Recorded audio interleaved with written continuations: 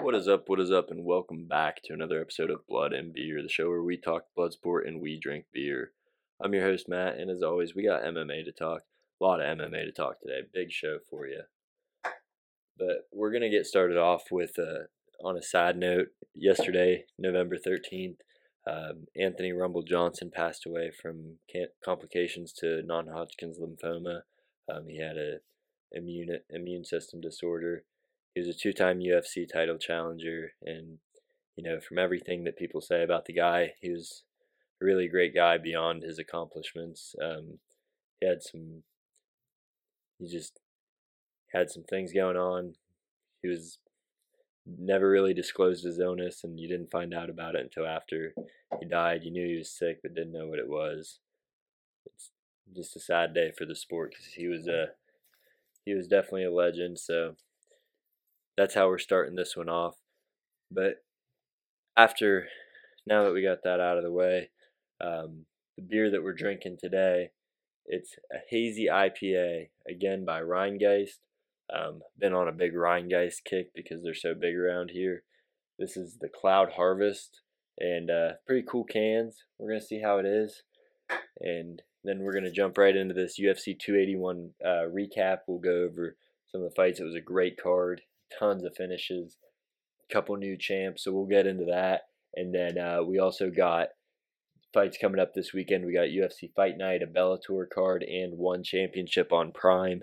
So those will all be fun, but we'll break that down in a moment. Let's try this beer out.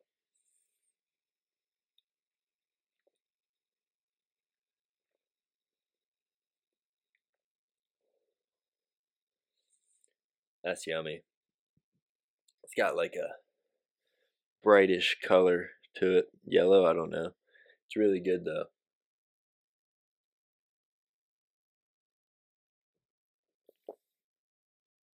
I'll give it a 7.3. I really like that. Really like that a lot. Alright, but jumping right into the fights, we'll start off with some of the prelims that were super exciting on this UFC pay-per-view this weekend. You know, fights card starts off Carlos Ulberg versus Nikolai Negamoriano. And Ulberg goes out, takes absolutely no damage, and he's just kind of feeling it out, throws a jab and then a check left hook, and it just drops Negamoriano, finishes the fight like 2 minutes into that fight. Good way to kick things off. And then following that, we had Michael Triziano versus Sungwoo Choi, and this was all action from the get. These guys come out and they both throw left hooks, both land, both fall same time, get up same time. So that was sweet. And then they continue the action. They're just going at it. Triziano gets Sungwoo Choi hurt and wobbled. Choi gets Triziano hurt pretty bad at one point. In the end, it's Triziano that lands the shot that drops Choi. I believe it was a straight right, just drops him, and then he just lays on the ground and pound and gets the finish in round one. There were 7 first-round finishes on the card, by the way, tying a UFC record, I think, for most first-round finishes on a card. In another first-round finish, we had Matt Frivola. He got a first-round knockout over Otman Oztair. It was a beautiful left hook straight to the jaw, put him out cold. That was Ozatair's first loss, so that had to feel good for Frivola. And then another first-round finish we had, Molly McCann took on Erin Blanchfield, and she really got dominated by Blanchfield. Blanchfield showed her class. She withstood the barrage that McCann tried to come out with, gets the takedown, puts her in a crucifix, and McCann just cannot get out. Erin Blanchfield's just slamming ground and pound elbows, punches, just keeping her there for minutes. In the end, she secures a Kimura. Molly McCann, she's fighting through it, but I mean, you can tell it was hurting her bad. Erin Blanchfield gets the tap and the first round win. And she's going to be a serious problem at flyweight for the women. She's only 23 years old. She beat Molly McCann. She beat Miranda Maverick. And I think she's got, JJ Aldridge. She's got quite a few notable wins. And yeah, 23 years old is really young to be a fighter.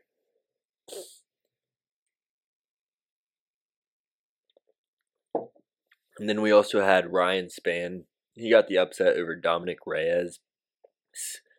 I mean, he just landed a really stiff jab. He turned the jab over like he was throwing a straight right, but it was with his lead hand. Sleeps Reyes just out cold.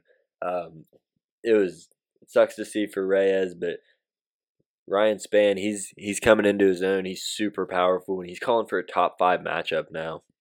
So that's at light heavyweight.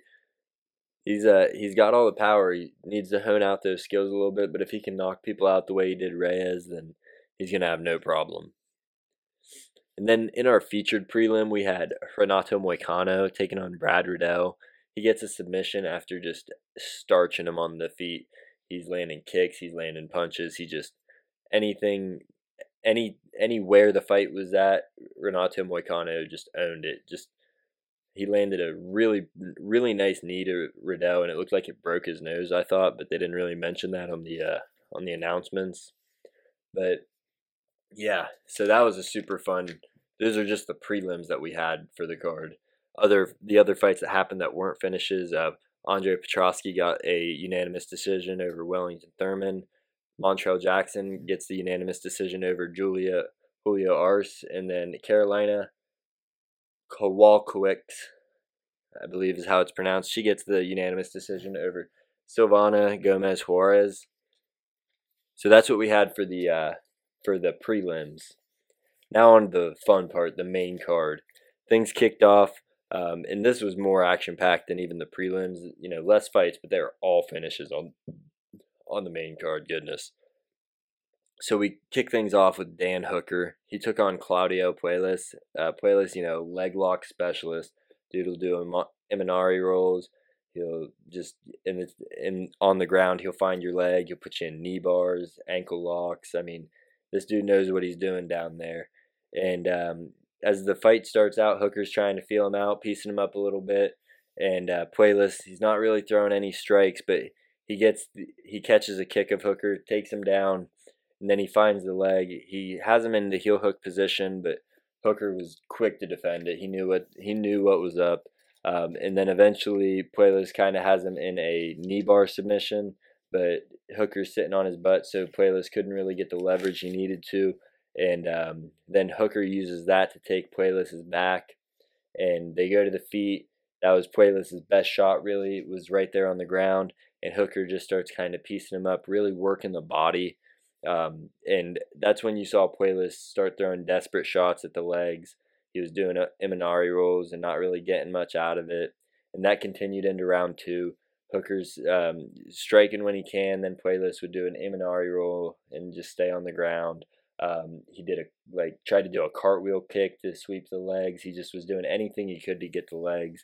There was no setup to it, and Hooker was hip, so he was able to thwart those attacks. And about halfway through the second round, you could really see the body work Hooker was putting some wear on Puelles. He was having trouble even getting up from his Imanari rolls because Hooker was just waving him up, and this guy was exhausted. Couple front kicks to the body, and Dan Hooker gets the win. Snaps his skid that he's been on, so that was good to see.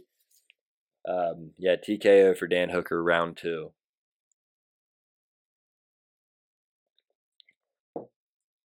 Next fight we had was Frankie Edgar's retirement fight. He took on Chris Gutierrez, and this fight, it really sucks for Frankie Edgar fans. He's one of the best the sport's ever had to offer. Former lightweight champ. He beat BJ Penn. He beat Gray Maynard. He's beat a lot of people. He's got the most time in the octagon. I think he's got the second most strikes ever landed. But Gutierrez, he goes out there and he's looking sharp right away.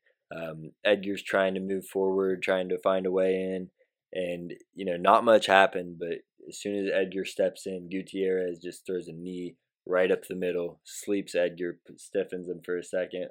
So that was all she wrote. That was round 1 victory for Chris Gutierrez. And then in the people's main event, we had Dustin Poirier. He took on Michael Chandler. This fight was fireworks. They start off, they're not feeling out at all. Chandler starts throwing bombs on Poirier. He has him hurt and up against the fence, and it looked like if he would have landed 1 or 2 more shots there, he really could have stopped the fight. Poirier kind of gets his wits after a takedown by Chandler, gets back to his feet, and starts working. Things slow down for a second, and then at the end of the round, Poirier really starts to find Chandler, has him super wobbled, and when the round ends, Chandler's face is just leaking blood, super fucked up. But Chandler's a warrior, so that doesn't stop him, and he looked like he was about to go out when the bell rang. But round two starts off, and Chandler comes right back, pressing the action, and like he wasn't hurt at all. He goes out there, gets the takedown, starts wailing some ground and pound on Poirier.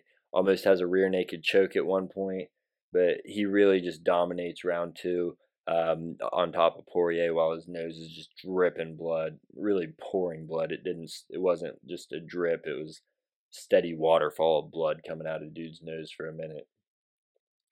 And then in round three, Chandler comes out again, gets the slam on Poirier, shoots the takedown, gets the slam, and then Poirier is able to reverse it because it happened a little quick. He takes Chandler's back, and Poirier, he sinks in the rear naked. I think that's the first time Michael Chandler's ever been submitted. But then Dustin Poirier, he gets the win in round three via submission. And then they had some words afterwards. They're still not cool. Poirier thinks Chandler's dirty, but I think he complains about just about everyone he fights when the fight's over, it seems like.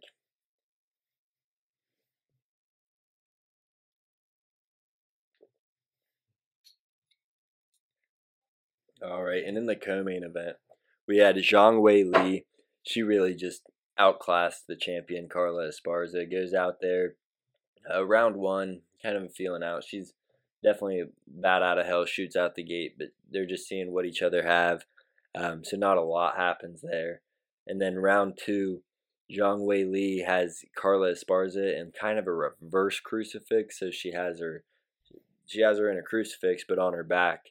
And from there, she's got both arms locked up. She's able to put her arm around the neck and kind of do a modified rear naked choke. It was a super sweet submission, but total domination by Zhang Wei Li. So she's the new champion once again. We got a champion from China, and Zhang Wei Li. She might be the best.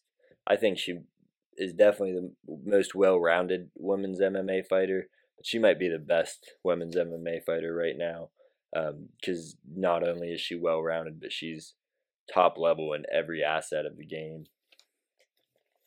But on the main event, this is what people came to see: Israel Adesanya versus Alex Pereira. Like I said in the last episode and the one before that, these two fought twice before. Pereira took them both, once by decision, once by brutal knockout. Both were super close fights, but this fight starts out, and both guys had their moments in round one. Pereira looked like he was kind of piecing up the leg of Izzy, working the body real well. He looked like his jab was really causing Izzy some problems. And then at the end of the round, Izzy lands a real nice combo. Has Pereira super rocked. The last hook, it landed as the bell was going off, and it wobbled Pereira's legs. You could see him; they buckled. He was tilting like a bobblehead, but he survived. Goes on to round two, and then round two comes out, and Pereira is pushing the action. He gets him up against the cage. He's working the body, ripping body shots with punches and knees. He lands a nice elbow on the inside, and he's really just working Izzy, keeping him up against the fence, throwing real good strikes, landing his jab, landing kicks. And then at the end of the round to secure it, he gets a real nice takedown. Not something we expected from these two kickboxers. So I had it 1-1 going into the second round. Third round comes out, a little bit of striking, but then Izzy shoots for a takedown, and he holds him there most of the round. He gets some good ground and pound in parts. Pereira is eventually able to get back up, but not a lot of action in round three. Izzy took that one. Round four, it seemed like Pereira was gassed. He wasn't working a lot, and Izzy was starting to find his own. Not really piecing him up, but just kind of touch and move, and that's what he needed to do against Pereira. Round five, before the round starts, you got Glover Teixeira there talking to Alex Pereira in his corner. And he tells him, you got to knock him out. 5 minutes, you're going to be the champion. You got to knock him out. It was like a scene out of Rocky. So he goes out there, and he was, no matter how gassed he was, he knew there was nothing to save the gas tank for. So he goes out, walks Izzy down. Izzy looked like he hurt his leg when Pereira checked it, and then checked a kick from him, and then Pereira has Izzy up against the fence, lands a real nice uppercut, real short one, and then an absolute bomb of a left hook, and it wobbles Izzy. Izzy goes down, comes right back up, and Pereira just starts landing everything he's throwing. Izzy's trying to bob and weave, but he's getting cracked, and then he's just looking at the ground and getting just absolutely slaughtered. So Mark Goddard stops the fight, steps in at about 2 minutes into the 5th round, and Pereira was down 3-1, I thought. But he's the new UFC middleweight champion. Yeah, they're middleweights. Yeah, and that's 3-0 against Izzy. You had people like John Anik and Joe Rogan there calling for an immediate rematch. And if it wasn't the fact that Pereira had already beat him twice in kickboxing, I would say yeah, but I mean, Pereira's 3-0 against him, and we want a rematch. Yeah, 1-0 in UFC, but I don't know. We'll have to see. And Pereira, this is only like his 7th or 8th UFC or MMA fight, only his 3rd UFC fight. Dude is just, he's been going at it, and he's been fucking people up. That's got to be, I mean, that's just impressive. He was the underdog. Nobody really was picking him to win because of how dominant Izzy has been. So that was awesome to see. I was super pumped for that. All right. So that's what we have for this past weekend UFC event. Now we're going to be breaking down what's coming up this weekend, all the cards that we got, some of the more exciting matchups and ways to watch it and whatnot. So, first up, we have Bellator 288 this Friday, November 18th on Showtime. That's going to have 2 title fights. We got Corey Anderson taking on Vadim Nemkov for the light heavyweight championship. I said it before, these two have fought earlier this year, and Corey Anderson was fucking Nemkov up. But the fight got stopped due to an accidental headbutt that caused a big gash on Vadim Nemkov's head. So they're running it back. If it's anything like the first one, Anderson's got a real good shot of stopping him. But maybe Nemkov will come in because he's a great kickboxer. Maybe he'll have a plan and figure out a way to stop Anderson. But, man, I tell you, Anderson looked really good in that first fight. And then the other championship fight we have Usman Nurmagomedov taking on Patricky Fieri. Usman is Khabib's cousin, not brother. This is for the lightweight belt, and he's undefeated in Bellator and in MMA in general. He's looked completely dominant since I've been watching him the past couple years. Patricky Fieri, he's one of the Pitbull brothers. He's a dog. I don't know if he'll be able to handle the wrestling and the kickboxing of Usman Nurmagomedov. Dude is super slick. That's going to be a fun fight. And then you got Tyrell Fortune. He's also fighting on the undercard of that. It's going to be a fun little card. Not a ton of names on it, but Bellator fights always seem to be interesting. You got a lot of people that just really want to be there. And then also that same night, November 18th, we got one FC on Prime, and that's going to be Christian Lee versus Cameron Abasov for the welterweight title. So we got Christian Lee. He's the lightweight champion over there. He's moving up to welterweight to try to become a 2-time champion. Cameron Abasov, he's been pretty dominant at welterweight. The only loss that he has recently was when he moved up to 185 to try to fight Reiner de Ritter. And he lost that fight, of course. But both these guys, top level. Christian Lee's been dominating one ever since he's joined it. I think he's only about 25 or 26 years old. Dude's a beast. So we'll have to wait and see what happens there. But that's going to be a fun fight. And the whole card's going to be awesome. It's also got Alexander Cosmos, who broke Sage Northcutt's face in his last fight, or in one of his more recent fights. He's fighting Muay Thai. And then you got Bibiano Fernandez fighting. He's former bantamweight champ over there. We got Rod Tang. He's on the card in a Muay Thai fight as well. And Danielle Kelly, she's the number one grappler, submission grappler in the world for women's right now, and she's in a submission grappling match. So that one's going to be awesome as well. And then on Saturday, November 19th on ESPN Plus, we have UFC Fight Night. We got the return of Derek Lewis. He's taking on Sergey Spivak, and that fight, it's gonna go one of two ways. Spivak's either gonna take him down and just ride it out, maybe get the stoppage with ground and pound or submission, or the other way it can go is Derek Lewis lands one fucking bomb to put his lights out. That's gonna be interesting to see. Everything Derek Lewis does is interesting. Let me see what else we got on that. Here we go.